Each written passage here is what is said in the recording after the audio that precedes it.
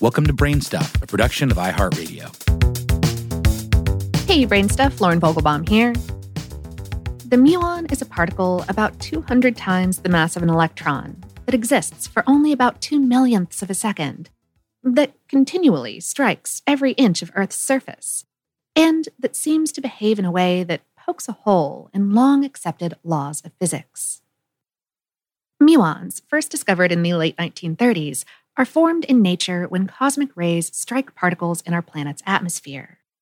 Muons are passing through you and everything around you at a speed close to that of light. And in April 2021, the particle made news headlines after researchers at the U.S. government's Fermi National Accelerator Laboratory, more commonly known as Fermilab, released the initial results of a 3-year-long muon G2 experiment. The Fermilab study confirmed previous findings that the muon behaves in a way that's contrary to the standard model of particle physics, which is the theoretical framework that aims to describe how reality works at the tiniest level. It's also referred to as the present theory.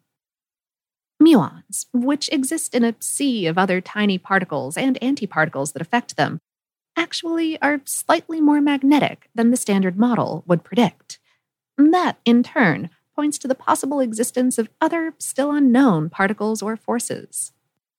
As one of the researchers, physicist Jason Bono, explained in a news release from his alma mater, Florida International University, the team knew that if they confirmed the discrepancy in muons' magnetism, quote, "we wouldn't know exactly what's causing it, but we would know it's something that we don't understand yet."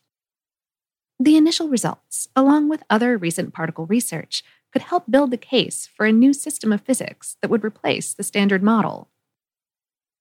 For the article this episode is based on, How Stuff Works spoke via email with Mark B. Wise, a professor of high-energy physics at the California Institute of Technology and a member of the prestigious National Academy of Sciences.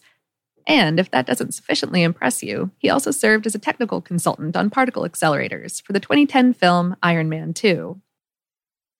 Wise explained, muons are like electrons, except 200 times heavier. According to Einstein's formula, E equals mc squared, this means that muons at rest have greater energy than electrons. This allows them to decay to lighter particles while still conserving energy overall. Another key difference is that electrons are believed to be pretty close to immortal, but muons only exist for 2.2 millionths of a second before they decay into an electron and 2 kinds of neutrinos. The muons that are constantly being created when cosmic rays strike particles in Earth's atmosphere travel astonishing distances in their brief existence, moving at close to the speed of light. They strike Earth's surface and pass through almost everything in their immediate path, potentially penetrating a mile or more into the Earth. Some have described muons as the key to understanding all subatomic particles, though Wise doesn't go quite that far. He said, "In the search for physics beyond our present understanding, you should study all particles. The muon has some advantages, though.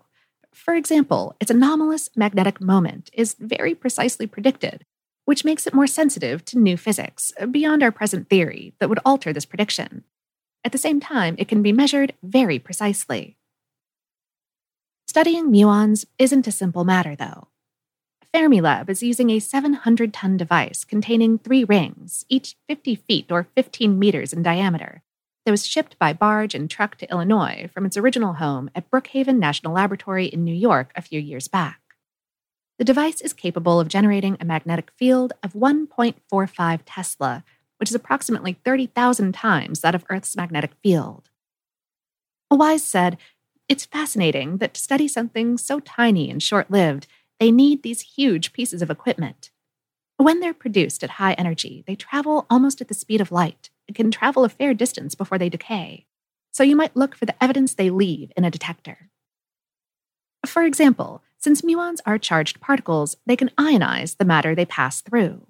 And the electrons that are produced by this ionization can be detected, according to Wise. The Fermilab team's recent discovery that the particle is slightly more magnetic than physicists expected is significant. Wise said, "It disagrees with the present theory's prediction for the muon magnetic moment. So there is some new physics beyond that in our present theory that is present and changes the prediction for this quantity." Like many important discoveries, the Fermilab's finding raises more new questions, and there's much that scientists still want to know about the muon. Wise said, "What is the new physics?" is the question it raises. There are also some other anomalies that are not explained in the standard model that involve muons. Are they all connected in some way? Wise also sounds a note of caution about the Fermilab findings.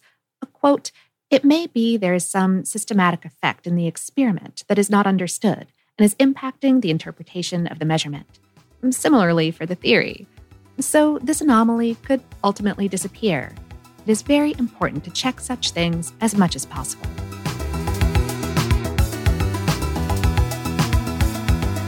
Today's episode is based on the article Muons, the Subatomic Particles Shaking Up the World of Physics on HowStuffWorks.com, written by Patrick J. Kiger. Brainstuff is a production of iHeartRadio in partnership with HowStuffWorks.com and is produced by Tyler Klang. For more podcasts from iHeartRadio, visit the iHeartRadio app, Apple Podcasts, or wherever you listen to your favorite shows.